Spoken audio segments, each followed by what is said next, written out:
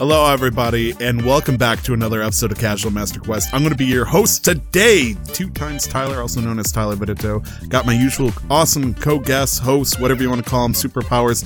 I had just discovered one of my hosts can actually shoot a death beam up to 2,000 miles, approximately, I think like 2,600 kilometers for you weird Measure fans out there. The death beamer himself, Nick El Chody Metal. How you doing, buddy? I don't know what kind of death beam you're talking about. I never admitted to anything. Oh, that's true. Frieza over here has, proceeded Frieza? to go to We have the Frieza joining us? Chris Ayers? Yes. There's what? Chris Ayers. That's the name of the voice actor that plays Frieza. Chris Ayers, if you're listening and you want to, make a spot appearance, let us know. Our emails are open. And the person given the open offer is there. Glenn Houston, how you doing, buddy? Great. Just trying to stay positive, Weird times. So it's kind of up and down, but I'm feeling good right now. So that's good. I'm glad. It's been another week, fun week into the quarantine and all that stuff. Mood's a little bit lower than usual. It feels a little drab over here. I've realized that Amanda and I have been kind of at each other's throats a little bit more because I'm used to being out during most of the day, but now that we actually got to see each other for like more than 3 hours, it's like, how do we interact? It's freaky. But enough about me for now. Nick, how you doing, buddy? Doing alright. I'm just getting through schoolwork. Nothing more than that, really, because right now we're just at the actual final stretch of my undergrad degree, and I've got a few more submissions, and sometime next week I will be done. This time next week, I will officially graduate because I'm not failing anything, and the real prerequisite for me graduating this semester was passing all my courses, and I know I'm going to pass every one of my courses, so I'm not worried about that. I will be a Bachelor of Science next week. What's the full degree title? Bachelor of Science in the Faculty of Communication Arts and Technology in the School of Interactive Arts and Technology. That sounds way better than my degree. That's awesome. Sounds like you could basically do anything. It has the word technology in it twice.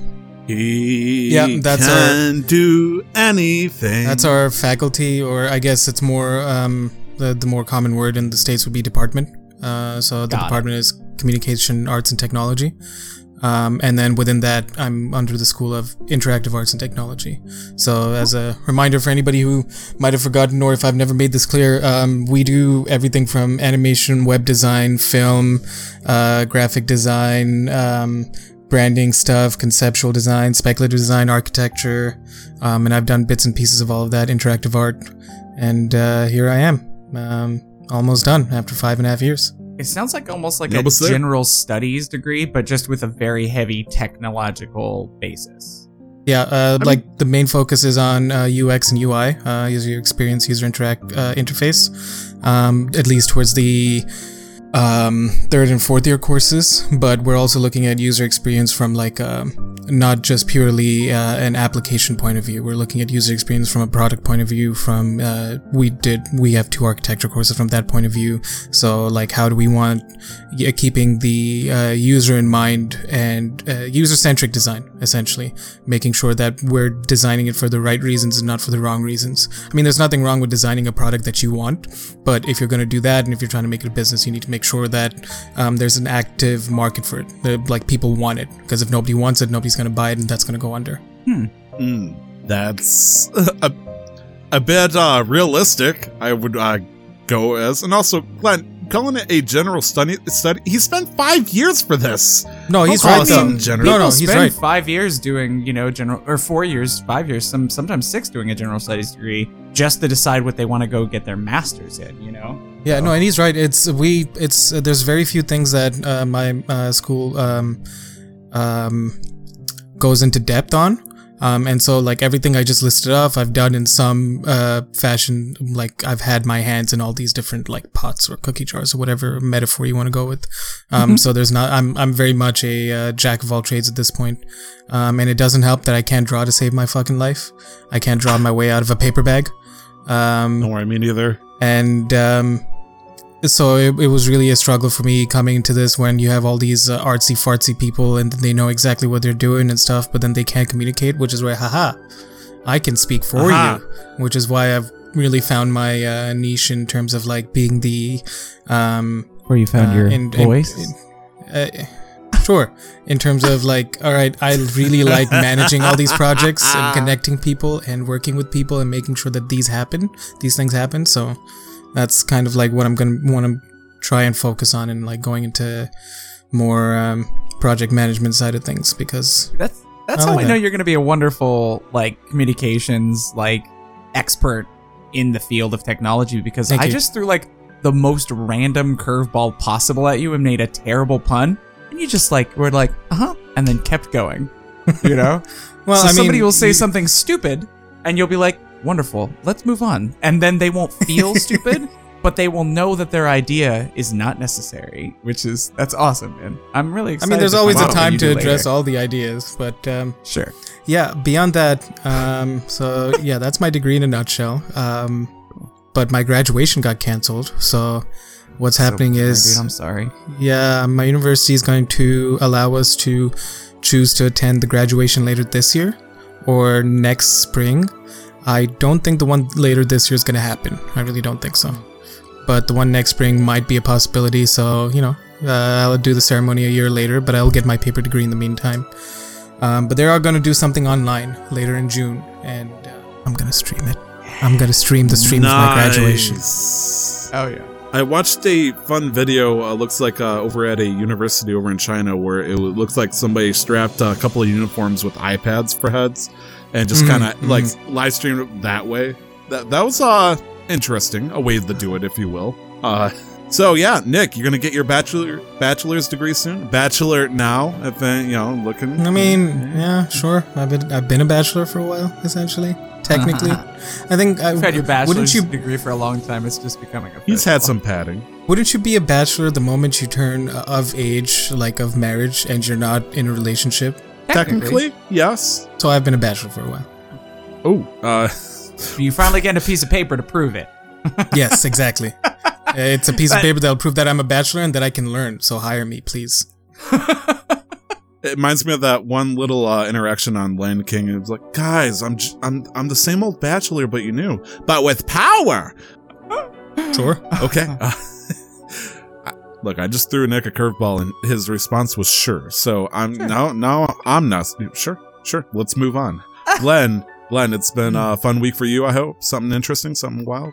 A decent amount of stuff has been going on. It's just been like I said, it's been kind of up and down, but the people that I have to rely on, being you guys, I get to see you guys twice a week now. Sorry, once a week where we're not like, I don't know. I feel a little, I don't know. I see you guys twice a week, and that's wonderful. So you guys have been a great rock for me to just something to look forward to. I get to speak to somebody outside of the house, because I don't really like talking to my parents, because they are wonderful people, but I don't think they really like what I'm doing with my life. So it's always that awkward conversation. Such an interesting contraction, but I love it when you get to say something nice, but yeah, then we got to slap down the hard truth. But no, just kidding. But yes, but motherfucker. So they just kind of move on in conversations. They're like, we need to talk to you, but I never have anything new to report. And when I do talk to them about things like the video game podcast or the D&D podcast or a live stream I'm doing or what I'm streaming personally, they're like, cool.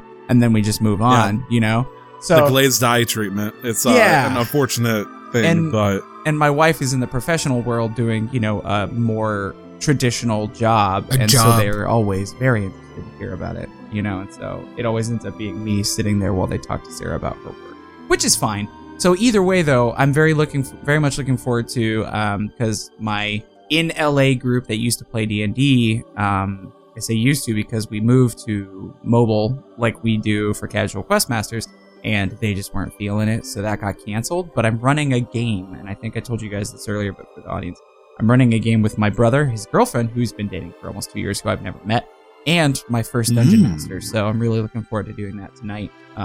Ooh, you get to play with your first. Isn't that a fun experience? Yeah. Get to show them all the things you've gathered, the knowledge, the moves, the swing, the stamina. I don't think I've DM'd for him. And I don't know if I've ever actually DM'd for him. So I played with him and as a player and had him as a DM, but I don't know if I've ever actually DM'd for him. So it'll be fun to see how he feels about his Padawan, having become a Jedi, Right. Yeah. Len, you're such a player, I'm a player? You're a player. I'm a player. How so?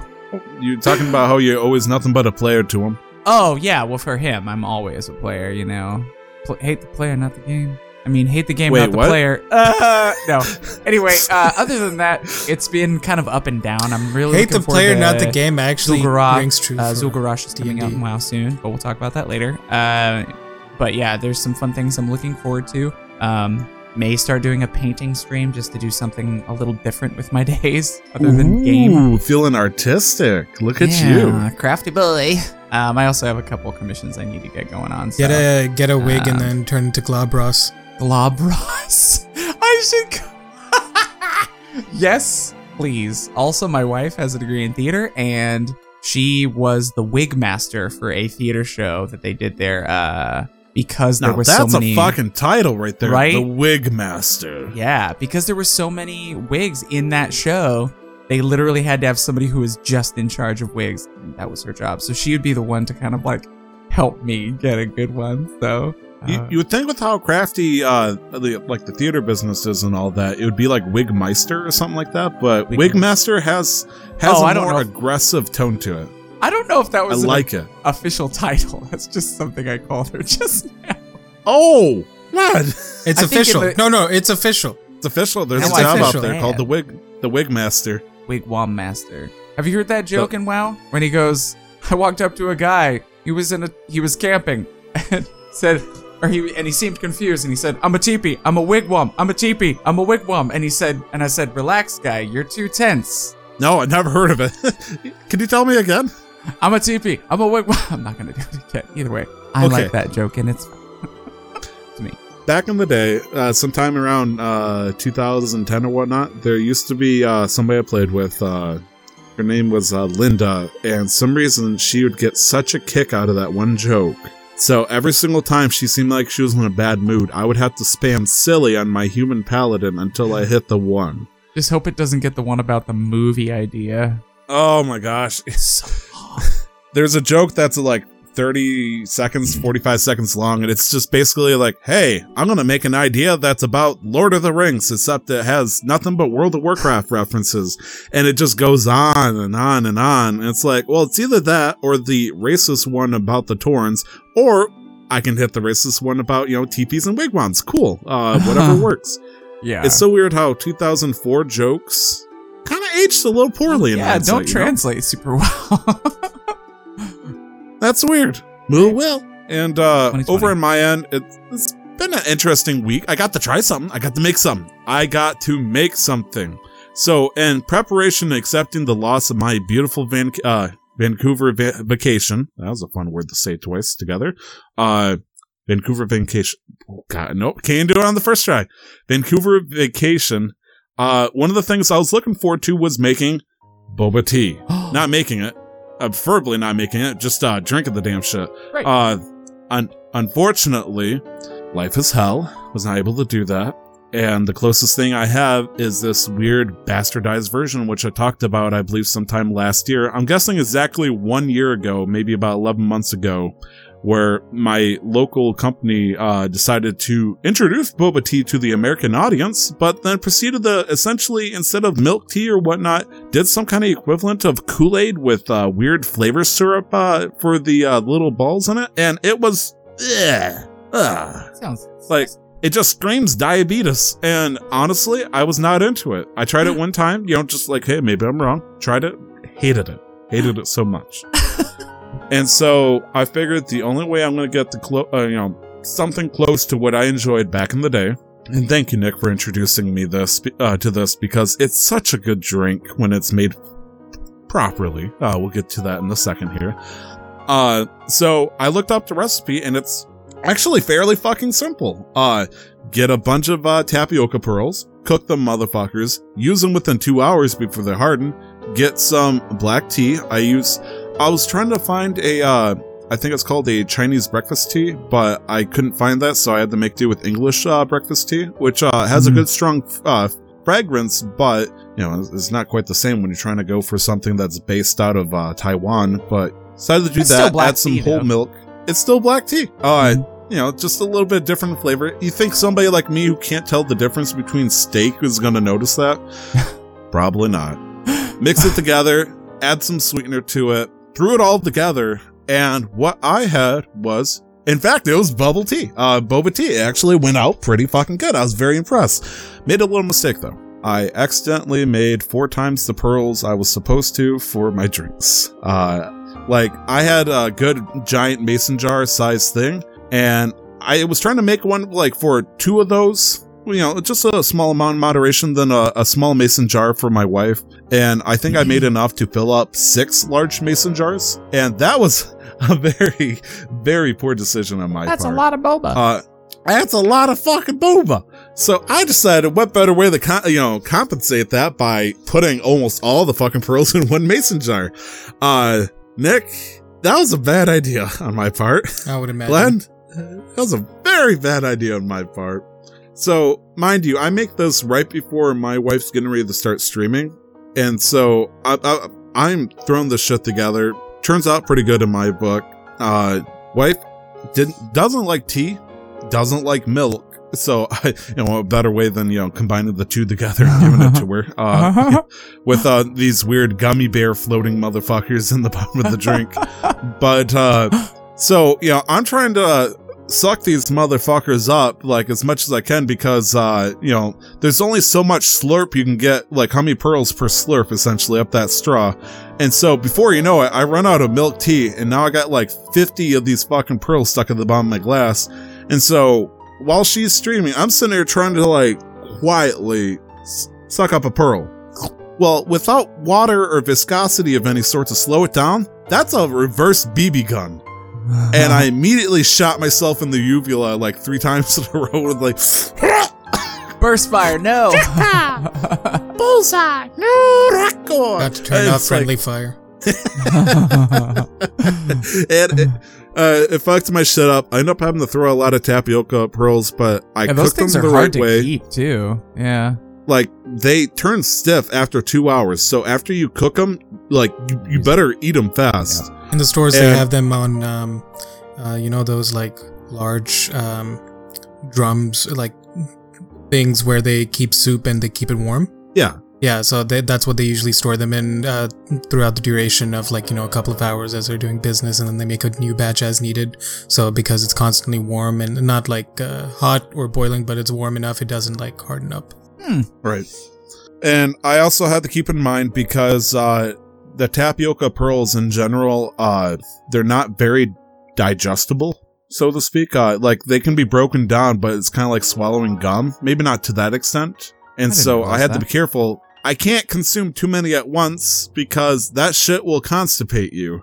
It will, it's slowly working around your small intestines. And, I'm not sure if you've ever touched one of those things, Nick, after they started, after that time period.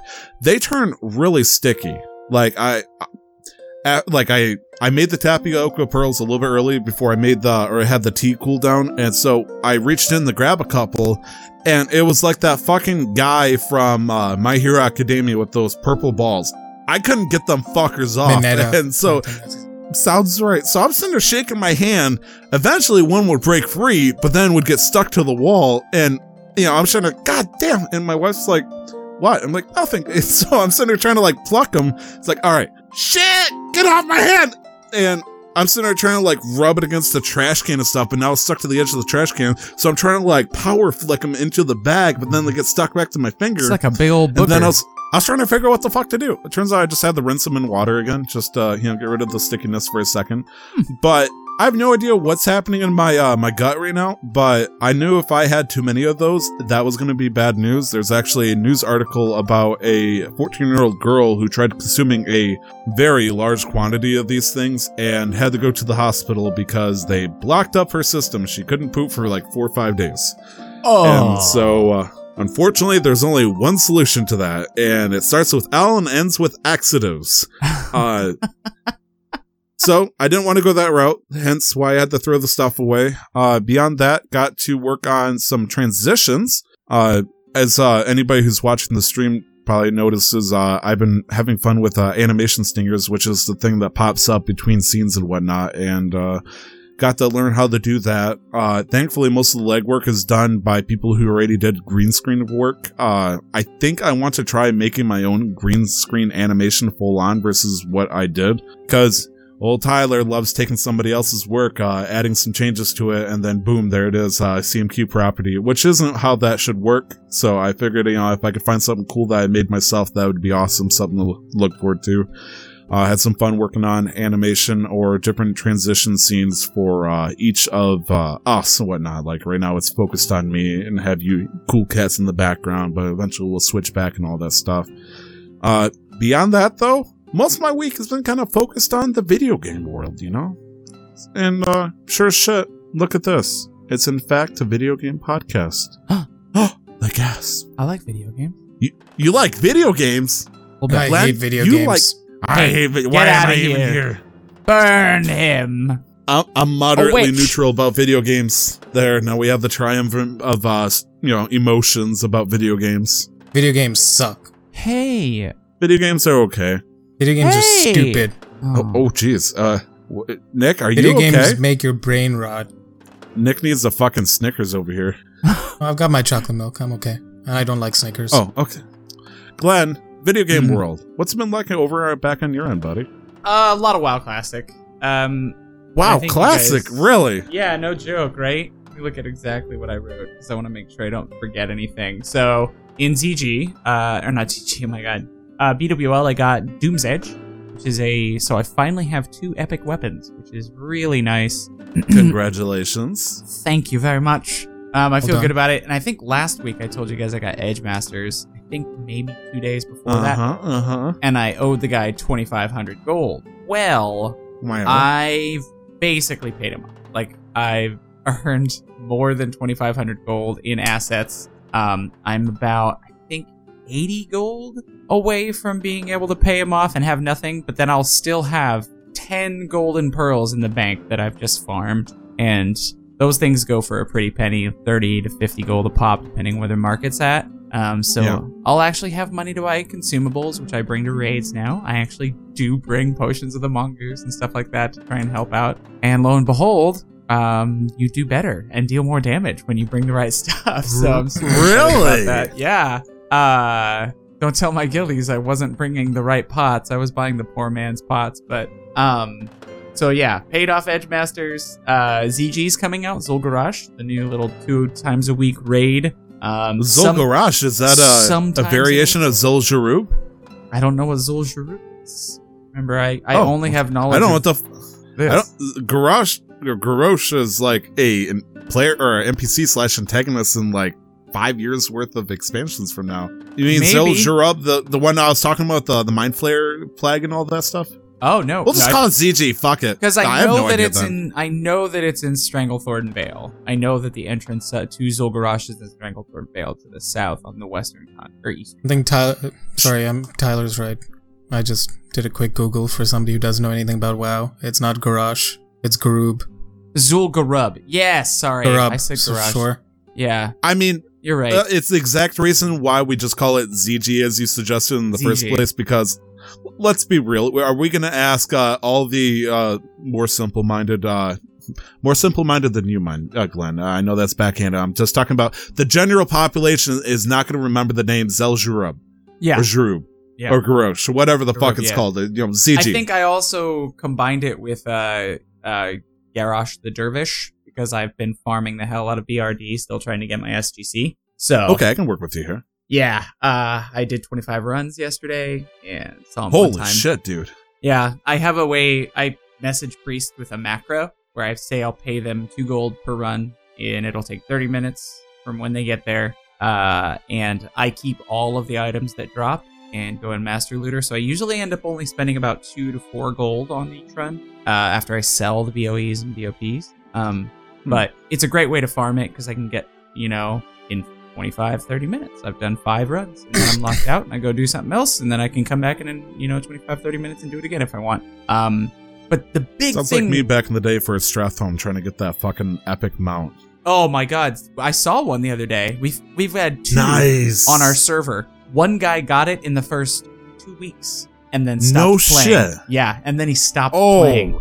And the other guy got it last week, and he had run it less than 5 times and had all blues and greens on. The fucker came back to Stormwind and stood in the middle, and we just all went, fuck you, man. Like, everyone was so... I mean, I was really in awe to see it, because it's a cool mount. Like, it's just the undead mount, I think, with with fiery hoops. Baron Rivendare's charger. Yeah. Isn't it something, though, that when people get some cool shit, the general response from, depending on the type of community, it's either, holy shit, congratulations, to, heathen, be gone. It's like, it's interesting that... It's one of those things where I think people felt like he hadn't really earned it. He ran the dungeon less than 5 times. He just got lucky. It's like, that's how it fucking works. Yeah. You get lucky. It's whether or not you get lucky sooner or later. Yeah.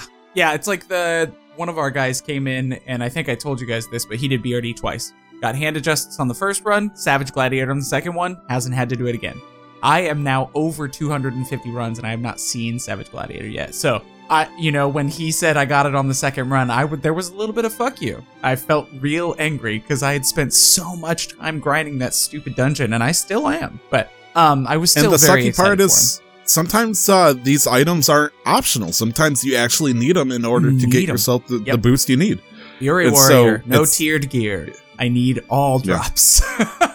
It's unfortunate, but true. Yes. I chose this, even though I didn't know it. But then the last thing that's going on with WoW this week is AV Weekend. And Battlegrounds get double rep, which is how it was supposed to work. Because back when Vanilla was out, that's how it worked. When you did turn ends for scrap metal or whatever in AV, instead of getting 1 rep, you got 2. And then if you won, you got a little bit of bonus rep. Now... I wonder if this would be Nick's territory if he ever somehow considered WoW again, just like pure PvP Battlegrounds. If you do pure PvP Battlegrounds, just go Horde. That's all I'm going to say. They win literally 90 to 95% of the games they play. And the reason why that sucks is because the double rep only counts if you win. So now, no one plays again. The Horde have 4-hour queues to get into single AV games. And that's why they farm the fuck out of us when they do get the chance, because their queues take forever. But one of my Horde buddies said he got to Exalted with Stormpike Sentinels in 5 games. I did 5 games and got 600 rep. It was so bad. So... Oh, geez. Yeah, it's real bad. And a lot of the community, it snowballs a little bit. People are like, oh, Horde are just the PvP guys. That's because all the maps have inherent advantages, and their racial bonuses make them fucking impossible to kill. The Shaman, so much better than the Paladin. Don't give me shit. And so, these inherent advantages make them better, so Alliance don't want to PvP, and then the Horde complain about their long queues, which is because of the inherent advantages. And so it's just this snowballing thing where literally Blizzard just is completely silent on it, and they won't respond. And it's making people not want to play, and so it's unfortunate. And I'm never going to get Don Julio's banned because I can't get rep. In the double rep weekend, I'm getting, granted, before double rep, I could get anywhere from 500 to 2,000 rep. Now I'm getting 100-ish during the double rep weekend. What a time to be alive, Glenn, when 2020 sucks, so what better way is to try to go back to 2005, which also apparently sucks. Well, no, it's not that it sucks, it's just that I have a lot of time to hyper-focus on these things. So if, given normal circumstances, I probably wouldn't care half as much, but when I invest as much time as I do because of the quarantine, the issues mean a little bit more, but... I'm still having fun with it. The guys in the guild have been really cool. I've found out slowly over time that there's probably about 10 of the active members that are in the Los Angeles area. So once this whole thing is over, I think I'm going to actually get to meet some of these guys, which would be really cool. And I'm sure they're excited to hear your strong opinions. Well, they have. You want to hear strong opinions? Woo! Uh-oh. I just heard the shotgun being cocked in Glenn's head, just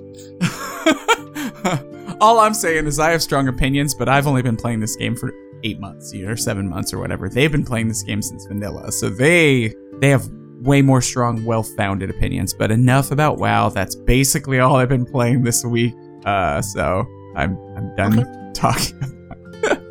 I mean, that's fair.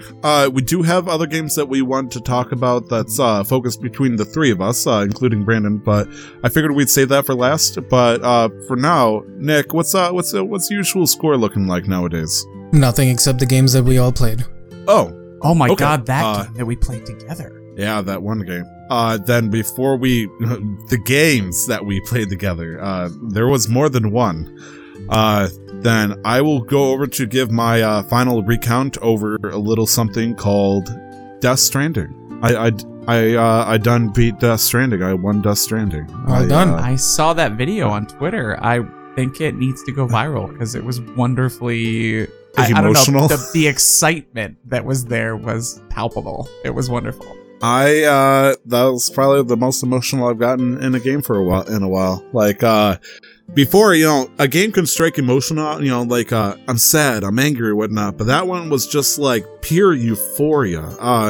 To go, like, in further detail about this, I got the Platinum Trophy for Death Stranding. And, I think that's a remarkable achievement because that's my first Platinum I've gotten since 2009 for Dead Space on the PS3. Whoa. Why do you think for that those is? who don't own, for me getting a platinum trophy? Yeah, or, why do you think that hasn't happened since Death Stranding or since Dead Space? Is it just because you enjoyed this game that much that you wanted to play it more, or what do you think? I don't know. I think it's because it feels like Death Stranding, their trophies were attainable. Mm-hmm. And I realized that I had such a good setup with the game that it felt like not only could I do it, I could do it efficiently. Like, for example, like the big trophy that I was shooting for initially was getting a 5-star connection with each of the bases, which meant I had to deliver to them, make them happy, yada, yada, yada. And it's like I, as previously known as the Great Connector, was able to basically set up zip lines and roads to every single place. There was no place I couldn't reach.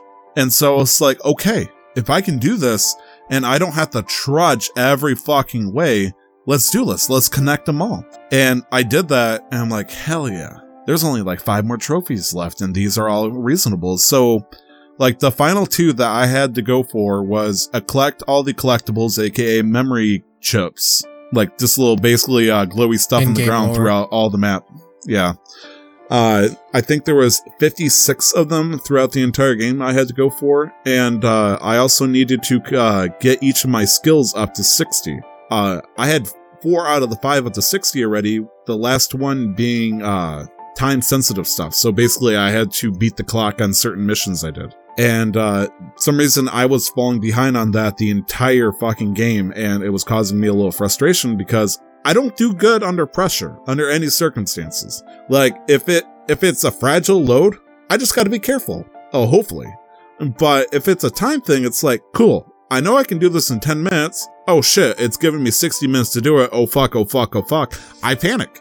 I've joked about it before, like Final Fantasy VII, there's like a 20-minute timer and it takes 5 minutes to do it. I freak the fuck out. It's like I start shouting when people attack me. I'm like, dude, you're not important. Get out of my life. And I'll just run. I had a similar problem with Majora's Mask with the 3-day cycle. I like, oh shit, I got 3 days to do this one, which is what the game wants you to think. You're like, oh shit, there's a real pressure with the time limit. And because of that, I just completely shied away from doing those missions in general. But had those last 2, got to finish my time-sensitive mission. That was the very last achievement. Collecting all the memory chips was a little bit tedious, but it wasn't a big deal.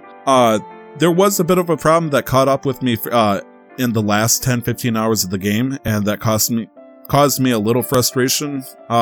So, from what I can understand, in order to see other people's structures on the map, you need to what is called connect to the network, which basically means the base in that area, I gotta make them happy enough, get them to like 2 stars, and they'll join up, they'll connect to the network, and then I can build structures and see other people's structures. Obviously, I do that from the very beginning area, the east coast of this map, and I started working my way west, and each time it did that, it would load somebody's structure, a bunch of people's structures at full health. Cool, that's great. Problem is, though, because of timefall, aka rain that makes everything take damage, that stuff started whittling down. And so by the time I got to the 70, 80 hour mark, all the stuff that got loaded up in the beginning of the game started breaking down like mad. By the time I started collecting these little memory chip things, all the stuff that I built, including my zip lines through the mountains, started breaking down. Suddenly, I'm losing all the stuff that the Great Connector has been working on for the past 2 weeks. And I'm watching stuff on the map just break down left and right all around me. And the only way I can fix that for the people's other stuff is either I can spend material on it. I'm not going to do that. Or I can delete it. And if I delete it, I'm under the mindset that if I delete it, it's going to upload somebody else's structure into that thing. I don't know if that's true or not. I didn't check to see, how many structures popped up after I delete, because I had to delete, I'm going to guess somewhere around 100 to 200 different structures across the map that I just couldn't use anymore. They were bad. And, it's kind of depressing watching me essentially do cleanup in the game where the last part of the game, I got to traverse the entire world essentially to find these different things. And it started causing some rough slowdown.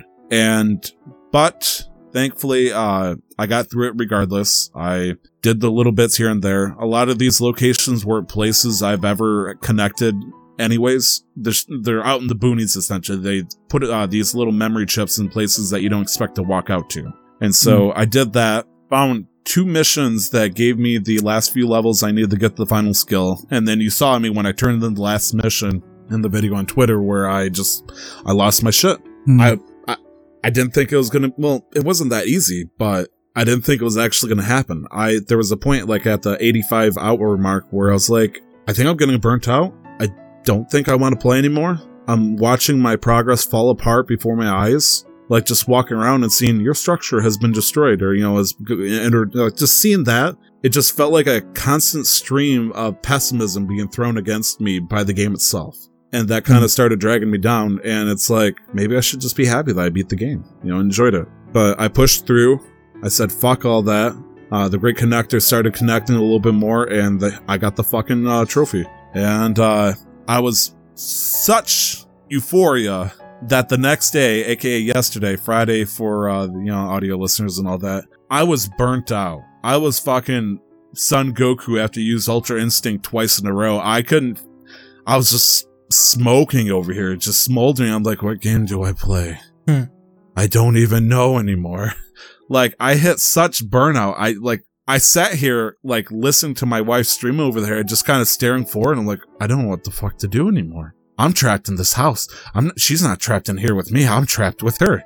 And it just turned into this horrible mindset where I was just mad for 12 hours straight yesterday where I just didn't know what to do. And Nick in the chat is throwing me a couple of statistics. On the website that talks about PSN trophies, fun fact, out of the registered PSN owners and all that stuff, or people that connected to the PSN, only half the people have beaten this game after they got it. Which, it's a 50-hour game. It has an incredible loss rate. And then for the platinum, there's 2.5%. There's a total of 10,000 platinum trophy owners out there in the world. That's platinum Death Stranding. So wow. I felt pretty good that I was one of the 10,000 people that, went for the full goal. I kind of sympathize with those 10,000 people a little bit more because they're just as crazy as I am.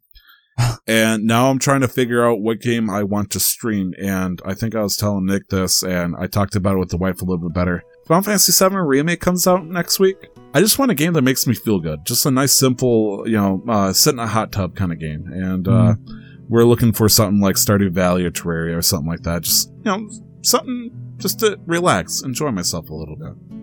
And beyond that, though, I got to play a little bit of World of Warcraft retail.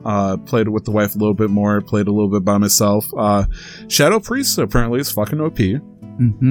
And during my Keanu Reeves moment yesterday, I decided to get out of the house and head over to a couple of friends. Nick, you know them, Justin and Shelby. They were getting ready to do a D&D session that night, and so what better way than bonding with them for an hour and a half than completely ruining our relationship with Mario Party. Nice. And I kind of felt bad because I've never won a Mario Party game ever in that for the Switch version. I'm sure hopefully I've won at one point back in Nintendo 64 days, but yeah, it was looking kind of rough. They decided to give the computer hard difficulty, Computer proceeded to steal second place's stars, aka me, instead of first place for some reason. So I'm like, what the fuck's going on here? And it immediately turned into like, mega corporations are trying to keep us down. This is why we need healthcare. And like, it turned into that. Me and Justin were like, okay, us underdogs need to stick together. I get 2 stars. I'm like, so long, sucker. I get the bonus stars, both of them, for bad luck spaces and winning the most mini games. And it just, out of pure bullshit, I end up winning the game. And so I get to hear the aftermath of that tomorrow for our D&D session, see how that goes. Man. But last weekend, guys, us 3 plus Brandon, we got to play a couple of games together. A couple of interesting games together. Oh man, I'm interested to know if either of them will happen again.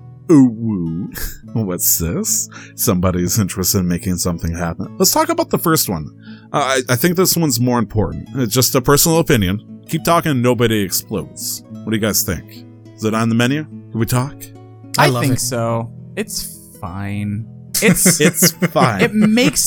I'm in the mode like you are now, Tyler, where I just want to play games that I can turn off for because I just need to I don't want to think about things because when my brain's going, I think about things and then I get sad or I get mad or I, just want to be alone or I get antisocial. Oh boy, that was the wrong game then. Yeah, so because that game really, for our listeners, it is what is it? $10? Thank you for that, by the way, guys. They gifted me and surprised me with playing this game, and they were all like, they had these shit-eating grins as soon as I got on the internet, and I was just like, this is gonna be interesting, and it was fun. But I just have to be in the right frame of mind, Yeah, basically Keep Talking, Nobody Explodes. For those who don't know, it's a game where you have one person who actually opens the game and they have to defuse a bomb.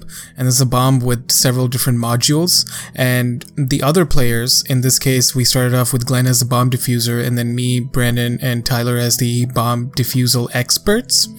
We just had a quote-unquote experts. Quotations. Yeah. Here's a 20-page manual. Go. Yeah, and we just had a 20-page manual, and we weren't allowed to see the game. We're not allowed to see screens, whatever.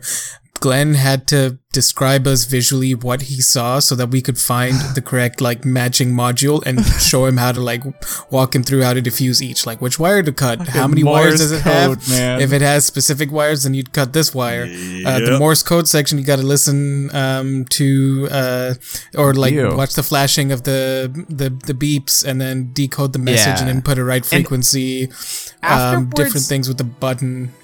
I got really frustrated in game because I was like, why is it just a flashing light? And I was like, duh, to make a game that the hearing impaired can still play. Because if it's, but I was like, why not offer an option where when it flashes, it also makes a sound? Because for me, that's way easier to translate into ... But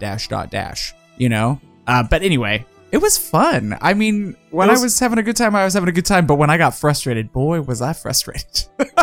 When Nick first spitballed this game towards me, I'm like, okay, this is a game I can see us. And I was like, but who's going to be the person handling the bomb? And the first thing that came out of Nick's mouth was, Glenn, 100%. I'm like, oh, no. Oh, yes. I will not deny that. Yeah, I'm like, it would be an interesting, it would be interesting to see that happen. Better way beep, beep, beep, than seeing Glenn's face when he realizes he has to somehow describe Morse code audibly. Oh, God.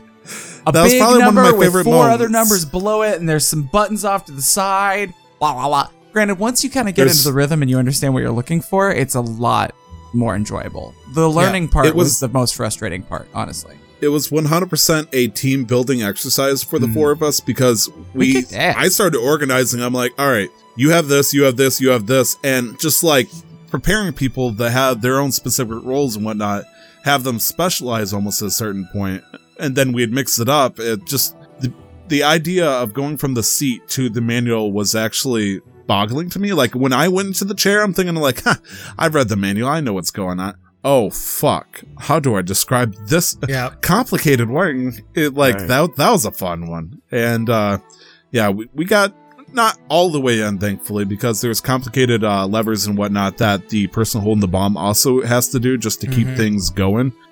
Thankfully, we didn't go that far, but having fun, writing down the memory game or whatever you want to call it, where they give you a bunch of different letters, you got to figure out which word. Complicated wiring. Fucking hard. Wire sequence, I still haven't learned how to do that yet. I haven't gotten the shot. at that yet. And still, my favorite, that fucking Morse code where I'm trying to go beep, beep, beep, beep. Yeah, Glenn, you got really good at decoding that. Maybe not describing it, but you got really good at decoding it. Conveying it. Like, I was decoding it. I think they want to bomb Paris. Oh, shit. Yeah, you gave me 2 letters, and for the most part, it was okay, because, it was honestly just process of elimination. There's only a limited number of words it can be. This one has a K that limits it on the 3 words. Give me one more letter, Tyler, and I'll figure out. Crack if the it's code. ST, I need the third one. But if it's RO, there's only one word that starts with those 2 letters. Right, so that was easy enough, The password one is the one I hate the most because I don't like anagrams. I'm not good with where you have like the clicker and then it goes through. I fucking hate that so much. Yeah, when I was doing it, Tyler he wasn't even on that one and he still got it before me. He's like, sorry, did I step on your toe? I was like, no, I don't care. I hate that crap. Thank you for doing it for me. It's a process of elimination quickly. It's like, all right, the second one is like 90% either going to be a T or a vowel. And so it's like, okay, run down these letters. The only vowel is an O. So, P-O, and it's like, okay, maybe. But then you start to find ones that click. You got to run through the algorithm. Okay, look at the list. Is there any words that say P-O? And then you just run it down. Or there's eventually, potty. It's... Sure. Yeah, hypothetically. Poopy. But sorry. After that, yes, thank you. That's more politically correct, the term poopy versus potty. I need to go poopy. We played another game immediately after that. Yes, we did. I just want to preface this by saying, whenever I talk about games that I will or will not play, I'm full of shit, so don't ever listen to me. Tyler, do you want to tell us about this next game? So, it was a mixture of peer pressure, I'm going to say mostly from Glenn and probably Brandon. I was not going to try to coerce Nick into making this commitment any earlier than he felt ready to, because... I did not coerce him. I just said it would be coerced. Fun and I wouldn't. You did? I was surprised you gave in because I only said it would be really fun. And then I gave it up. And then you were like, guys, let's do it. It's downloading. And I was like, oh! Nick's Wall of Resistance is a 2-layer structure. The first one is like this beautiful Game of Thrones solid steel. But the other side, 90% of the rest of it is just cobblestone. So every time you pounded against it, he looked strong as shit, but the other side of his wall was breaking down immediately. It just purely depends on the genre. It wasn't the MOBA, so I was like, fine, I'll give it a shot. Because I've given the MOBAs plenty of tries, and I can't fucking stand MOBAs. I can't stand to play them. I really can't. They drive me fucking insane. I just don't want to play fucking MOBA. There was no chance that we were going to get him to play League of Legends, which is understandable. Play 10,000 hours, would not recommend. Kind of mentality. But the auto chess version of that, known as Teamfight Tactics, is a different ballpark. It's a, not really a turn-based strategy. It's its own thing. It's auto chess. It's a strategy game. Same launcher, it's different game entirely, Completely different style game. And as somebody who's been playing a lot of it recently, because I managed to get up to gold. Hey, congrats, dude. Thank you. I hit my goal. Now I actually don't ever want to play it again until next season, but Gold. What? I hit my gold. Because it's a goal and you hit gold. I'm a bad joker. Anyway. So, imagine old Tyler and Brandon's drinking away. Every time they take a shot, Glenn's hitting a little happy pen. Yep. And like I said, 2 of us, and Nick was definitely drinking water the entire time. What better way to test Nick's Game of Thrones Wall of Resistance than repeatedly shouting, install this, install this. So Nick eventually installs it, and we started playing Teamfight Tactics together. And Nick, what are your thoughts? I like it. You heard us. He likes it. That's scary. But I don't like playing with people. Yeah, I get that. You don't want to share units and all that shit, and someone's always losing. Teamfight Tactics was It was fun. It was good to like kind of jump into and just kind of explore and figure it out. Get kind of like it reminds me of FIFA Ultimate Team, where you kind of build a team, and then depending on whether the players were from, like, you get chemistry. So if the players are from the same country, they get like a weak bond. But if they're from the same country and club, they get a stronger bond. And so, like, that was what stuck out to me initially, like, almost immediately. Each kind of unit has its own tags or class. And so you want to try and get as many of those together on the field at the same time. And so the biggest challenge for me is knowing what characters do what, or heroes or champions, I guess, in this case. And that I guess was my biggest disadvantage, because I don't know shit. And so that caused a lot of, like, I couldn't tell you who's got the better ult or whatever, because I'm sure that even comes into play even once you're building like the kinds of comps or whatever. You're like, okay, you know, I could have a gold in this, but having a silver in this, but this dude on the field at like level 2 is probably going to do more damage with his ult, which is going to be more useful for my comp. I don't know anything about that. The game honestly doesn't make it easy to learn that, because there's just so much information coming at you at such a small amount of time. Right, because you have all these different champions with all these different abilities and all these different numbers, sad, and then honestly, you've got 20 or 30 seconds in each break. Yeah, like regular League of Legends has like a 45-minute walkthrough to teach you how to click and point, but TFT is just like, all right, go. Open the pit, throw them in. I mean, it makes sense because it's from the same launcher, so they're mostly expecting maybe initially for just LoL players to just come in and just transition through that and try that, so that you'd already have an idea, if you've been playing League of Legends for a decent amount of time, on who does what. But for new players, it's a very steep learning curve, because not only on top of building the right composition and like what kind of champions do what, and like you also have to learn how to manage economy, which is something I'm absolutely fucking dog shit at right now, and that's what like leads to my downfall most of the time now towards the end. Like I start strong. Yeah, you're really good. You almost always like halfway through the game, first or second place. Like, because, well, I think it was you or Brandon that said you want to like make sure you match up the same units, and I'm like, okay, just look for the tags and put them together. Just slap them on the field and get as many levels, so more units, more firepower, which is what my original thinking was. And that worked out for the first half, because everybody else is just biding their time, taking the losses, and building up their reserves. Because you get extra gold for win streaks, but you also get extra gold for loss streaks. So some really good players will choose to lose about 5 or 6 games in a row, so they can econ better. Yeah.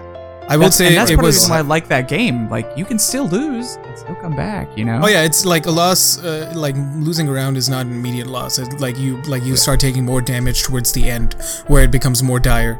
I will say there was one game though I played maybe earlier in the week, a couple of days ago, where I went on like a 17 win streak or something, and I finished second that game. Yeah. Control yourself, Summoner. Dang, for real. That's dope. Well, I'm glad you liked it. Now, I will say, I think 4 people is too many to play with. The most I like to play with on TFT is 2. If I'm trying to win. If it's just like, I want to hang out with my friends and we all play this game, you know, then we can trash talk and play with 4 people. But it'd be like that one game with us where I was out first. And then, you know, like I just like walked away and took a break, like stepped away from the computer, said hi to Sarah, like, because I was out for 20 minutes, you know, like that is the one downfall, you know, when you're all in a group together. Right now, the only reason... He's like, hell yeah, brother, I kicked your ass. Right now, the only reason I don't want to play with anybody, and not that you guys did that a lot when we played, but then because there's just so much information coming at me, and then now all of a sudden, if I ask what does this do or what should I do, I have 3 different voices coming at me. Yeah. And I'm like... And you'll all have your own play styles, your own compositions, and what you should do. I'm sure, like, there's, like, the base information will be the same. Sure. But then somebody will tell me you should do this instead, or somebody else will tell me you should do that instead. And I'm like, let me just figure it out. Because now, also, on top of all of this, on top of learning the compositions, what hero does what, champion does what, and managing my economy, I also have to learn item combinations. Right. Yep. And then there's the patch metas, like... I would say, like, more than anything, probably the easiest way to learn anything is just to find a streamer you like that plays the game and watch them. Because you'll learn more from them, because they, more often than not, know a shit ton more than any of our, you know, our friends. So, like, I don't know. That's my favorite way to do it. Like, Disguised Toast, if you're looking for somebody, or Skara, both awesome. Nick, as somebody who is also learning how to play to some extent, including learning the item combinations and whatnot, I would highly recommend this to you. It is a application you can download. It's called TF Tactics. It's an application that basically it'll give you a small overlay over your screen, including stuff like, hey, if you hover over a champion through in the field, these are the best recommended items for him. And over on the bottom left, it shows, hey, here's a list of all the items you can make. Hey, you got one of those Giants belts that give health?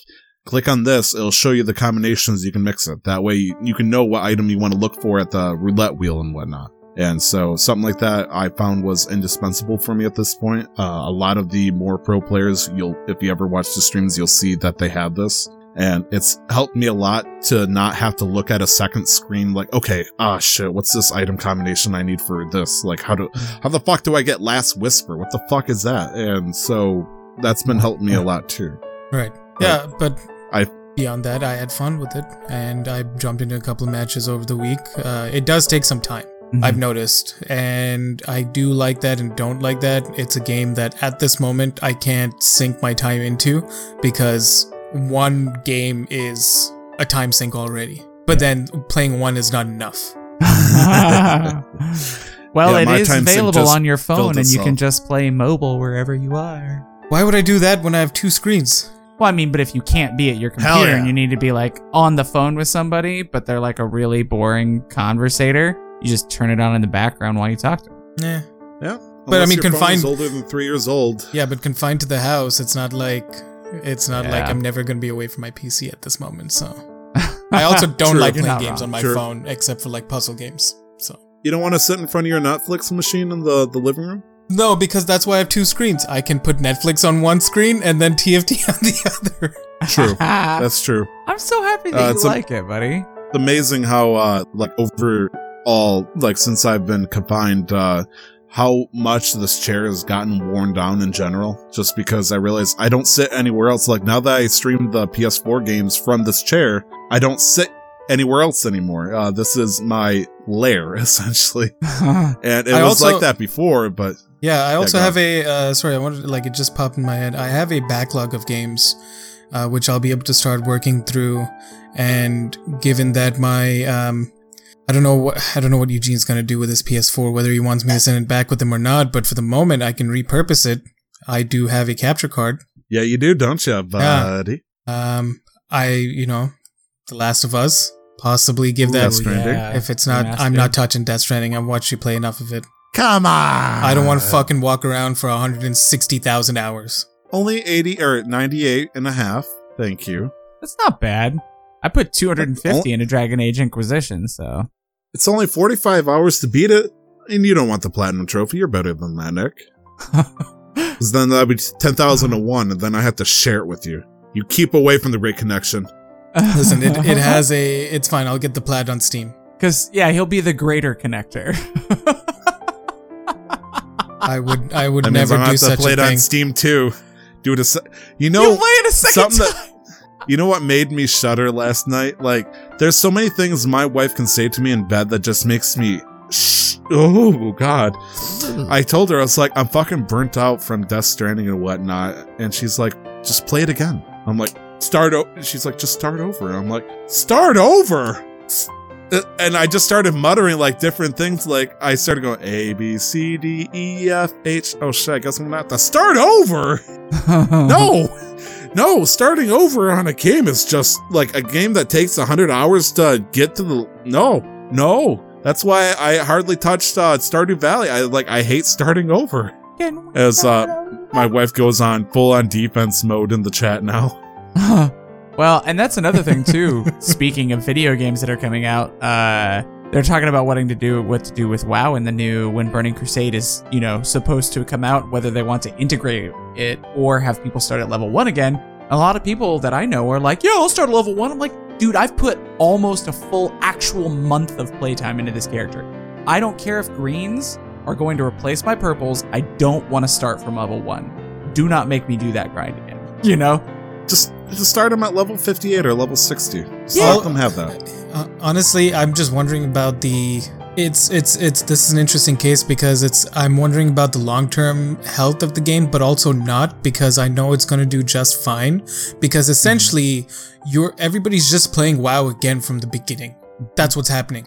as it were in that state with that patch, with retail out at the same time as well.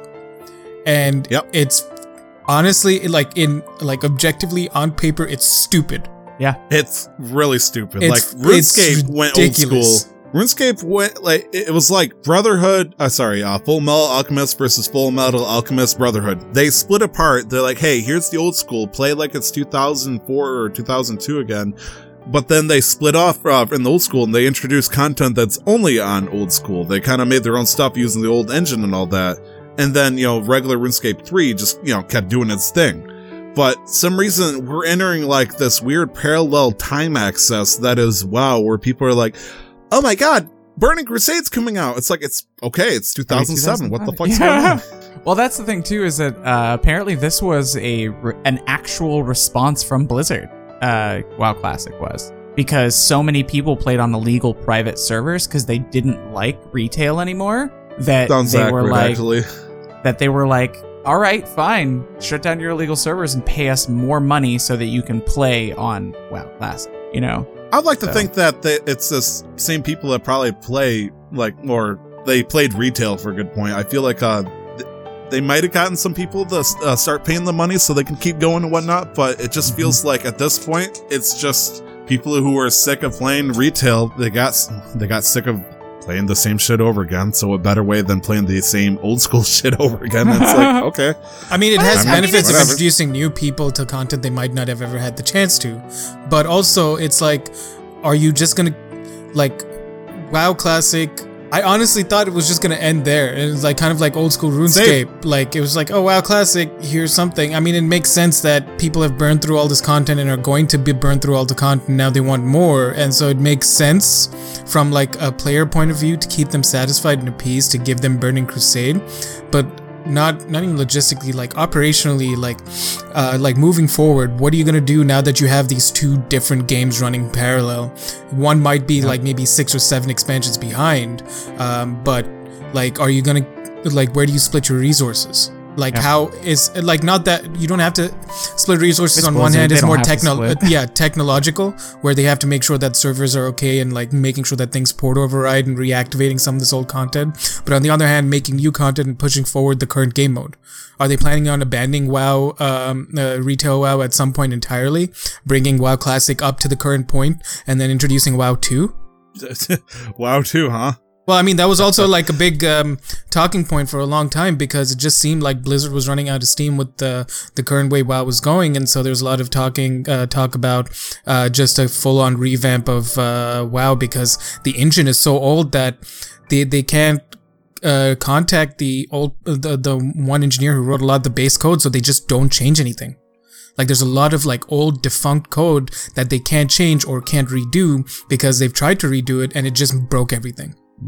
Yeah, it sucks, but well, that's what they're sending out messages currently and reaching out to select players, as they've said, to try to determine how the community wants to move forward with WoW, WoW Classic specifically. And I think most players are just hoping that the things they fucked up on, they will not fuck up on again, which I don't trust them to do, because AV double rep was apparently a beloved and wonderful thing, and now they fucked it up. So I don't know if I trust them, but I'm hoping for the best, because I really do enjoy the game.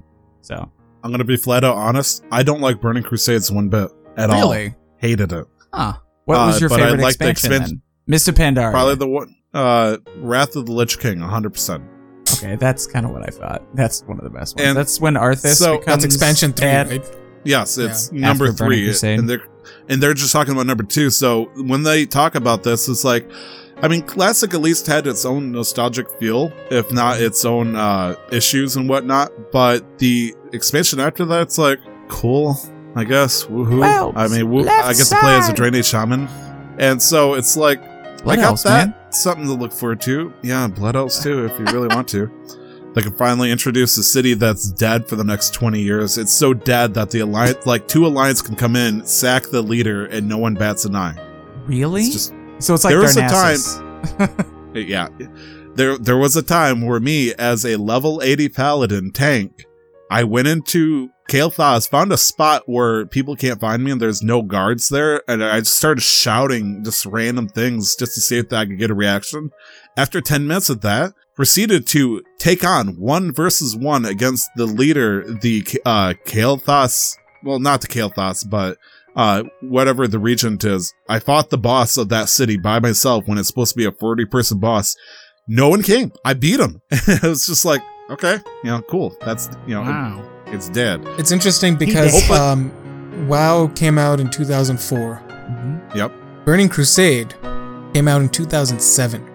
Everybody's kind of 3 years. Yeah. Everybody's kind of burned through this content already. And I wouldn't know. I don't know if any of you would know, but I don't know what player reactions were in general or how the community felt back then waiting 3 years for new content. Probably the old phrase, if you want somebody to enjoy your food, make them wait. They'll be so hungry they'll eat anything. And so from Burning Crusade to Lich King, there was 1 year, 2008. Cataclysm came out 2010. Pandaria came out 2012. And then they followed a 2-year break after that. So Pandaria 2012, Draenor 2014, Legion 2016, Azeroth 2018, and now Shadowlands 2020. Hopefully. I mean, they still haven't even released like the I think there's at least 2, maybe 3 more raids coming out for Classic. Technically 3. You got ZG, as we're gonna agree and then talk AQ about that coming 20. out. Then AQ20 and AQ40, which is where you fight an old god essentially. Ahn'Qiraj, right? I believe it's called Ahn'Qiraj, AHN''QIRAJ or something like that. Some weird ass fucking thing. And that alone is gonna take a lot of time because I'm not sure if they're going to follow it like before. There was a world event, basically. Everybody had to work together to complete just to open the raid. So that should take, depending on how dedicated these motherfuckers are, between a couple of days and a few weeks. And I'm curious to see how that's going to turn out, how that's going to work out. And after that, they should keep them, complacent for at least a couple more months. But yeah. Oh, people are already, it's only 6 weeks into Blackwing Lair and people are already just like, man, I'm burning through it. Somebody, like I told you guys, somebody did it in 25 minutes on a European server. It's just stupid. Yeah. Got that, looking forward to, hopefully people enjoy Burning Crusades when it comes out. They can start flying in the, and whatever it's called. I know it's called Draenor, but I think there's a different name for the actual continent that you go to when you go through the gate and all that stuff. I want to see a bear bomb. A what now? A bear bomb. Apparently the druids get a flying form and the bears can charge. So they set up a macro so that they would fly over Alliance and or Horde cities and in flight form and then drop. And as they got close enough to the ground to target an enemy, they would spam the macro and it would target them and charge and they'd take no falling damage. So groups of raids of bears, level 60, would just fly. I guess they would fly from the skies. So just raining druid bears, just murdering everybody in entire cities. I think a similar thing I remember seeing people do is druids specifically, since they can shapeshift into creatures, including flying creatures, they would drop down as a boomkin, hit a flying player with it's called like a monsoon or a whirlwind or something, where it would push somebody, effectively knocking them off their mount, and then they would just turn into a fucking bird and watch this guy fall to his death. And you did damage, so it would count as a kill. So I like the bear bomb a lot better, though. That sounds fucking cool as shit. Yeah. But yeah. I think we're going to push forward. I didn't make a tangent. I think we had a lot of tangents here about the video game world. So if you don't mind, I'd like to move over to the topic of the show, which is a question. 2 questions, actually. So we got a question from somebody, Nick from Michigan. First off, thank you, Nick, for your question. So in light of recent news, Nicholas from Michigan. That's right. I forgot Nicholas from Michigan. So in light of recent news, it has come to light, redundant, whatever, that a ton of Mario remakes are on their way to us on the Switch in the near future. So, aside from the confirmed Galaxy, Super Mario 64, and the one I'm most excited for, Super Mario Sunshine, what do y'all hope to be on that list of remakes? Also, what other Nintendo games do y'all think, it's messing with me, y'all think is up for the same treatment? So, is there any games that, existed but you don't touch because they're a bit old school for your taste to have a remake come your way? Cool. It looks like I have 2 deer in the headlights. That's a good response. I thought about it when I saw the topic, honestly, and I wasn't sure if this was... I don't know. I don't know which games have already had that treatment since I played them, like Star Fox or, Perfect Dark, or I don't know if Perfect Dark's had like a remake, you know what I mean? Since I wasn't... Is there any games you played as a kid that you're hoping comes out for the Switch? Like a revamped version? See, that's what I mean. I don't know if it has Perfect Dark had a sequel on future consoles though, like, or do they have plans for it? Like I didn't want to be like, no idea. Perfect Dark, because I liked Perfect Dark. I would love to see a reboot of GoldenEye. I think 007 GoldenEye would be super fun. They in fact made a reboot of GoldenEye from Nintendo Wii, I believe. Oh. I would like to see it remastered on the Switch. That's what I would like to see. Me too. I think that'd be a lot of There was a remaster of Perfect Dark released in 2010 on the 360. The Xbox 360? Yes. Did Microsoft just get the rights to it, or what's going on with that? Yes, published by Microsoft Game Studios. It's owned by Rare, I believe, which the people that made Conker's Bad Fur Day, Donkey Kong Country, and all that stuff got bought up by by Microsoft. Okay. And everything that's like Banjo-Kazooie. Yeah, and Perfect Dark was handed off to 4J Studios. Okay. So the good news is Rare retained all the rights. Thank you, Nick, in the chat. But at the same time, there's certain games that just simply can't go onto different systems. Like, there's no chance in, hell right now that Donkey Kong Country is going to be re-released on the Xbox One X or whatever. It's unfortunate, but they kept certain games like Conker's Bad Fur Day, Banjo-Kazooie, and all the games that came with that and whatnot. And hence, because of that, all the games that are ports or remakes that have been made by them have come out on Xbox. Yeah, so the issue with this question, not that it was a bad question, but the issue with this question is that it just seems very heavily weighted in your favor, Tyler, because it's Nintendo based? Yes. So to move away from that, the series of games that I'd really like to see come back, and I know they have. Shit, what the fuck was that? What the fuck was that? I don't know. Fuck off, Siri. Siri's listening.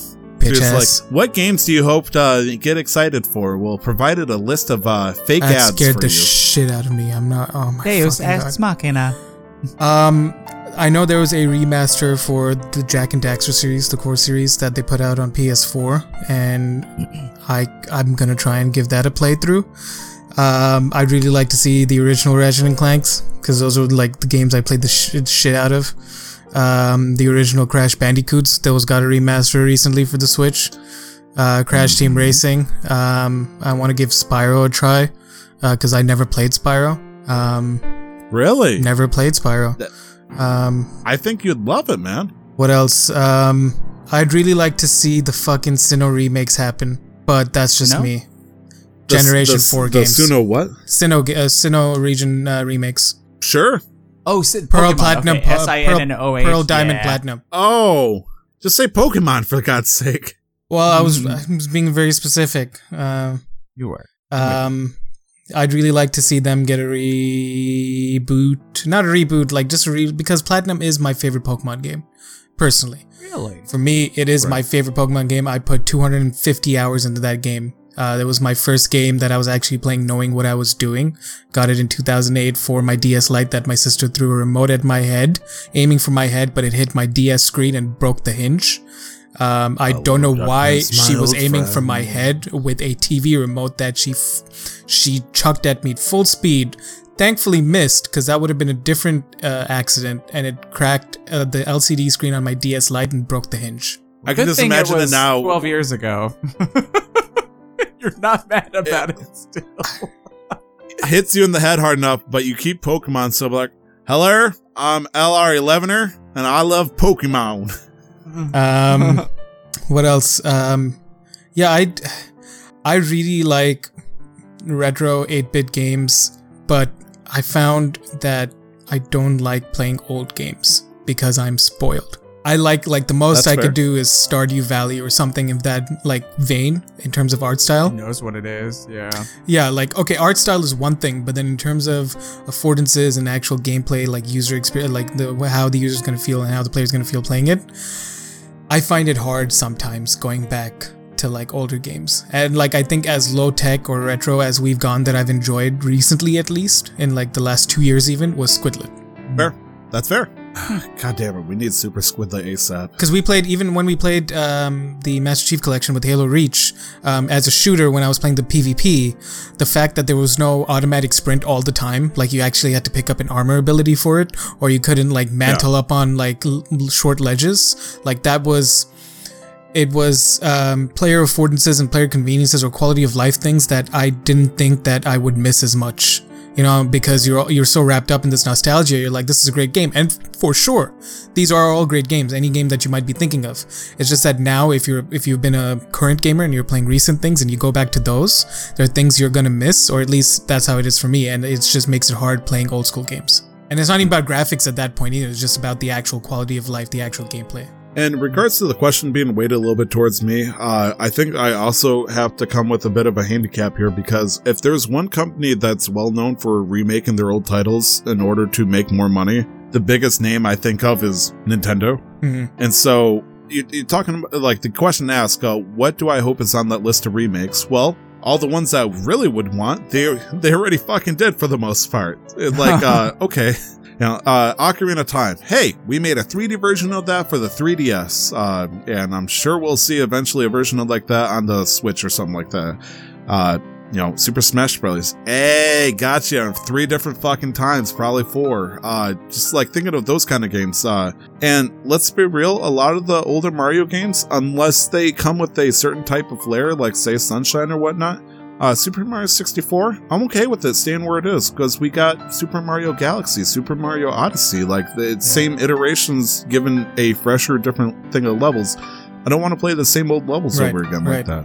It's kind of like the same thing of people remaking movies or rebooting movies because they know it'll sell, and they are not actually good movies. Some things I don't, like I can understand, like with the Pokemon games as an example. Like with Diamond, Pearl, Platinum, I'm only asking for a remake because that's kind of been their trend, that's been their, the way they've done things. Every couple of generations, they'll reboot the previous generations and bring them up to like current standards with an updated Pokédex and stuff. And I'd really love in higher graphics to be able to explore that world again, because it's been done before and that's what they've done. But in terms of taking like a long running series and just like, hey, we want more money, so we're just going to redo this. And I'm like, Let's Go essentially just a remake of this game. Blue, Red, and Yellow? But it was a Blue, Red, kind of reboot, but it's a spin-off. Okay, cool. There's a couple of games, like I said, ones that have the extra flair that kind of make them maybe more spin-off than anything. Like, I always joked about how cool it would be if there was a new Pokésnap game. Maybe not a remake so much as like a sequel. Yeah, just like a version where you can take a picture and whatnot.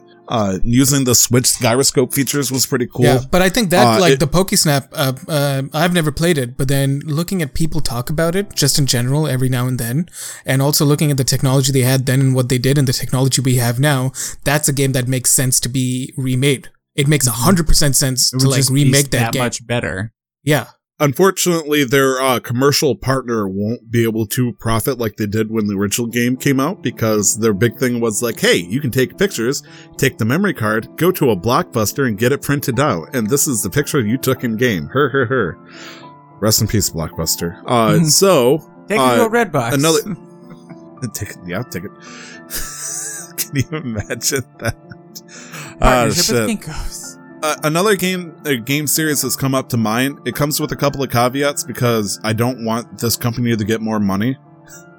But if they could somehow do a remake of the original quadrilogy of Metal Gear Solid, that would be great instead of selling me the original ports. Right now, Metal Gear Solid 4, there's 2 different ways you can play it legitimately. PlayStation 3, PS Vita. Both are dead as shit. So if I could, if I wanted to play it nowadays, if I wanted to stream it, guess what Tyler has to do? He has to find, I don't have a PS3 anymore. It's long gone. Okay. And I'd either have to break the fucking glass to my emergency fire extinguisher that is the PS Vita up there, or I'm going to have to emulate it. When you said that you were going to nail the PS Vita to the wall, all I imagined is you just having Amanda hold it up there and you pull out a long nail and just go... like I pull out like a 3-inch nail, I'm like, oh, this is too short, and I pull out like a 5-inch one, I'm like, yeah, this will do. Just right through the fucking screen. Which is why I think in terms of like the whole compatibility issue as well with consoles, I think that's the one, putting aside like everything else, the one good thing that Microsoft has done with Xbox is work on their backward compatibility program. And like, you know, they might not have been doing well as a console overall, but I think they were thinking about bringing this kind of experience where instead of like giving you the option to be able to play these games from the original Xbox, the 360, and also the Xbox One on one place, and they've sort of laid that foundation and expectation, and I hope they follow through with that moving to whatever comes next. So like you don't have to, and I know the PS5, I think they've talked about it, they want to do that as well, which is good because again, this is where competition is good. Yeah. I have so many PlayStation 2 and 3 games that I would love to play again, but I want to play SSX Tricky, man, and I don't want to play it on that, you know? I want to play it on this with an updated patch that I download on my PS4 and or PS5, whatever it's going to be. So I'm, yeah. Because there are definitely some games, like with my PS2, sorry, Tyler, but last thing about that is with my PS2, like, as much as I might want some of these quality of life upgrades, and as much as I might find it hard to play older games, I still want to, like, have that option to be able to play the old version. As weird as that it is, as like WoW Classic? Hypocritical as that might be of me. Well, WoW Classic never got a graphics update. It all looks the same, fucking to me. Anyways, it all looks like it's fucking. I can't stand it. Okay, it's amazing. You be nice. Are you guys having fun with WoW? Yeah. That's all that matters. Loving it. That's all that matters. Fuck what I say. I'm a piece of shit. I'm a hater. But like, I'd like to be able to go back and experience like this is what it used to be like. Wow, I really like it, or I really hate it. You know, and Halo did that really good with Combat Evolved. I don't know if this is there for Halo 2 for the Master Chief Collections, but with Combat Evolved on the controller, you press a button and then it automatically switches between current graphics and old graphics. Mm-hmm. They did with the Master Chief Collection as well. Yeah. One last game or game series I probably could think of, and going back to the Nintendo, something that I feel like they could totally go for, but for some reason they've chose to create a bunch of sequels that have made it fall dead in the water. Fucking Paper Mario. Bring back the original Paper Mario for the 64, or better yet, Paper Mario the Thousand Year Door for the GameCube, and bring that back. Like, I think the Thousand Year Door, it would just be a smooth port over, I'd like to think. And that would be amazing. Yeah, because it keeps the same essential art style, you know, right? 100%. Same art style. The original Paper Mario was a bit archaic. You know, you gotta understand this game came out in the 90s, but I think they perfected the style and animation with their second game that came out for the GameCube. But then they started going for Super Paper Mario, which was completely different because it turned it from a turn-based RPG over into a action-based RPG. And that was weird, having to actually jump on your enemies versus choosing to do so. Mm. And that was, I'm willing to work with it. It was still a decent story. The script was great. But then they started going way the fuck wrong with different shit like Paper Jam, Sticker Star, and all that stuff for the 3DS and I believe the DS. And they just went so much in the wrong direction. I was like, holy shit, this game has no hope. No one's having fun with this. And then are you going to, I don't know, how you think you're going to react to the new UI of Final Fantasy Remake? Because it's not just the new UI, it's some character design, it's like a different combat system. Are you worried that is going to be a negative experience for you? Or are you okay with the previews of what you've seen? I sure in hell hope not, because I played the first hour and a half of the game already. Oh, okay. That's right. I forgot that you had previewed it. Yeah, that's my bad.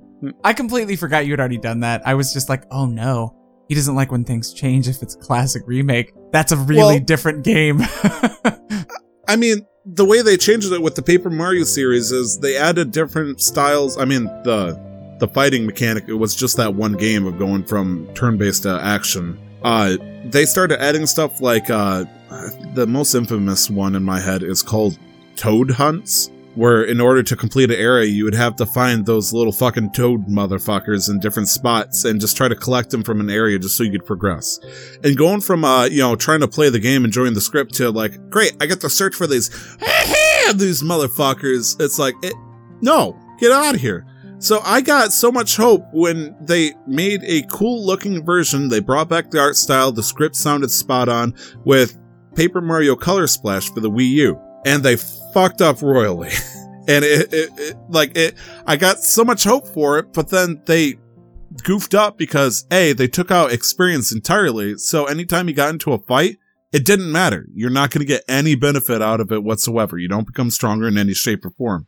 And then they made it, your attacks and whatnot, a limited option. You had to collect cards in order to use the cards to attack or do spells. And so turning it from a RPG to I gotta collect all this stuff just so I can go into this area and be ready just in case I need to get into a fight that I can avoid because there's no benefit to it. It was just frustrating. Just give me the simple HP MP level shit. Let Mario spin around like a piece of paper and I'm happy. I thought it was simple, straight to the point. And, I'd say Final Fantasy VII, but I mean, here we are in 1 week, right? You know what's, yes. I heard with Final Fantasy VII that physical copies are on sale right now, but they're refusing to ship out, unlock the digital copy early, version despite the physical copy being available in stores. Yes, I am well aware of that, and Nick in the chat and I are very upset because I'm getting it digitally and he was trying to pre-order it physically. He can't because they pretty much barred it because of supply issues. But anybody that's bought it, as soon as it came out, they tried pre-ordering it. They're sending out those copies early, and apparently a lot of people have Final Fantasy VII right now. And so he has to wait until, pray to God that there's a physical copy somewhere near him. And I gotta wait until the release date, which, this is, I don't know what do you want to call it, choosy beggar, I guess you can say. If those people, that are suffering on the same condition as I am, I should be able to get the copy early too, just release it early. But whatever, I guess. I'll wait the full week, and for those who are in trying times, if they get a chance to get it early, then good for them, I guess. Eventually, the group that would get screwed out then is the people that couldn't pre-order a physical copy, and so they either have to get digital or they wait. Probably longer than the release date for a physical version to appear. So it's like, somebody's going to get screwed over in the setup. I might as well be okay with it that it's me, essentially. And pray to God that it works out. But yeah, opinions. I'll be able to hope that maybe not get a full-on review. But since hopefully I can maybe get a platinum or something like that. That way, much like Death Stranding, as Nick said months upon months ago, I can't give a proper review of Death Stranding until I give it the completion it deserves, so I can give an educated opinion on it. That's not what I said. So that's exactly what what did you say then? I said you can't review a whole game if you only played a few hours of it. All I meant was you have to preface what kind of review with how much time you've played. Oh boy, the reviews I will give then, huh? It's an okay game. I am excited to hear like a full-fledged 100 plus hour review with a platinum trophy of that game, I think that would be valid. And if I could get 1,000 words for every hour of that game that I played and get, that would be 98,000 words. And I can just say, it's an okay game. You'd still finish your review quicker than fucking G.R.R. Martin will put out the next Game of Thrones book. Fair. Not that I read. Who reads? Who fucking reads nowadays? Wait. J.R.R. Martin? G. Yeah. G.R.? Yeah. His name is George. George. Okay. Yeah. I thought you said J, and I was like, I think you just mixed George R. R. Martin Tolkien and J.R.R. Tolkien. No. Yeah. All right. Well, is there anything else you guys want to talk about before we start to wrap this beautiful episode up? Oh, good. Feel wonderful. Hey. All right. Well, Nick, if you don't mind, could you take care of game releases? Not a problem. First, I gotta educate myself on what games are actually coming out. Oh, look at this. I have a handy-dandy list. Starting off April 7th, we've got a game called Below coming out on PS4. This game was already out on PC. Below is a solitary journey through the haunted depths of a forbidden isle. It is a dungeon crawler with a top-down view. Looks kind Kind of cool, actually. I like the art style, but this is getting its console release now, and it's coming out on the PS4 on the 7th. Next, we have Disaster Report 4, Summer Memories, April 7th, PS4, Nintendo Switch, PC. I didn't know there were 4 of these games. I didn't know there was one of these games. Came out for the PS4 in Japan in 2018. That's apparently finally making the American audience. It's a Japanese game. Action-adventure game developed by Granzella. It has a semicolon in it. And the number 4. How can it not be a Japanese game at this point? I mean, there's no XD and there's no like weird names or combinations names. Well, no then fantasy, we know it's a Square Enix game. Yeah, like it just seems like a normal title, so I didn't want to assume this case. Yeah, it's an action-adventure game. As Tyler said, came out in 2018 already for the PS4 and for the Switch last year in Japan, and now we're getting the worldwide release on PC, Switch, and PS4. And then finally we have the just a little game here, Final Fantasy VII, coming out April 10th officially for the PS4. That's crazy. I wonder, Glenn, can you review that next week?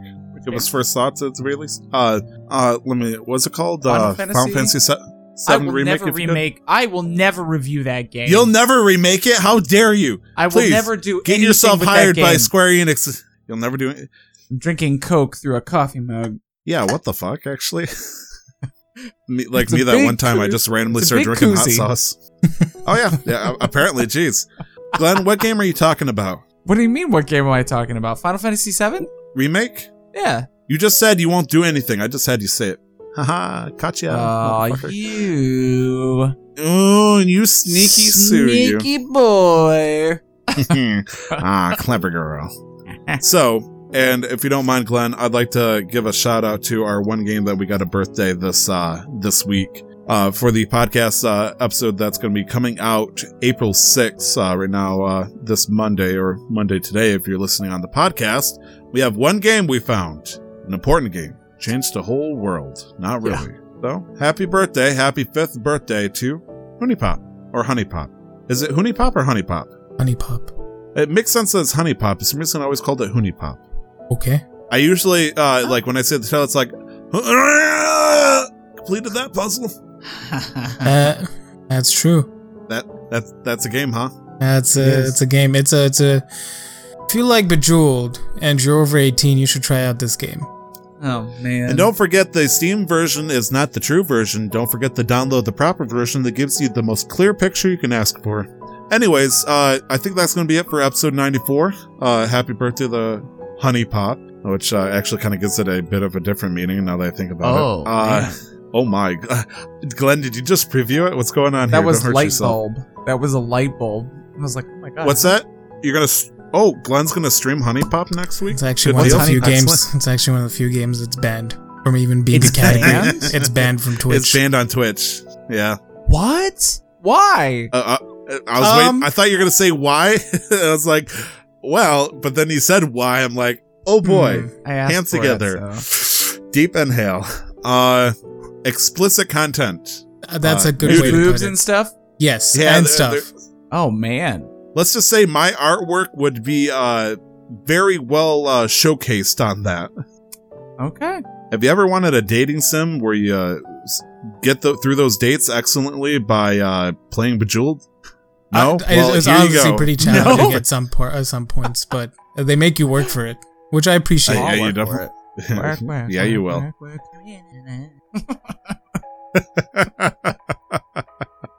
You can find me on Twitter at 2timestyler. Nick, where can we find you? You can find me on Twitch and Instagram at LR11. You can also find me on Twitter at LR the11th, all letters. What about you, Glenn? Where could people find you? You just a little Shatner there. Just an odd pause. Where can we find you? You can find me on Twitch at Razeth, REZTH. And then on Twitter at Glenn Houston, Glenn with 2 N's. Houston looks like Huston. Where can we find you, CMQ? Hello, it is I, CMQ. You can find us on over on Twitter at CMQ Network. CMQ Network. Cool name. You can also email us at casualmasterquest@gmail.com, Or you can check us out on Instagram and Facebook. Just search for Casual Master Quest. Most importantly, though, if you want to join the Discord where you can ask questions much like Nicholas from Michigan, because the name part got stuck with one of the co-hosts, or you can just enjoy DMD memes. You can talk about video games and whatnot. We like to shit on a lot of bullshit that's been going on, or just in general talking and have a good old time with the community. Go ahead and check out the Discord. The link to be invited is actually on the Twitter at CMQ Network. Just look for the Linktree link, click on that, find the Discord, welcome. Easy as that. Question mark, profit. Last but not least, we do have a D&D podcast called Casual Quest Masters, where we're currently trying to figure out how to survive a village that is being ravaged by frost giants. We also had a couple of weird moments where one of the characters trying to introduce human compassion embraces, also known as hugs, to the Goliath population. There's a lot of Goliath issues going on, and they are quite large issues. Quite large issues. One would say they're giant issues. But we're dragging on, white adult dragging on. And I think that's going to be it. That was episode number 94. That was Nick. That was Glenn. This was Tyler. And that was Casual Master Quest. I think that's going to be it for the show. Thank you guys for listening. Hope to see you on Thursday if you want to enjoy D&D. And don't forget to never stop the grind. We'll see you next week, guys. The intro to the podcast, titled Casual Master Quest, was paid for and produced by the wonderful talent Revelries Music. You can find more of their work at soundcloud.com/Revelries Music, or just click on the link in the show descriptions. The background music is the album Top 50 Best Classical Piano Music by Brilliant Classics. You can find out more about Creative Commons at www.creativecommons.org/license/by/4.0.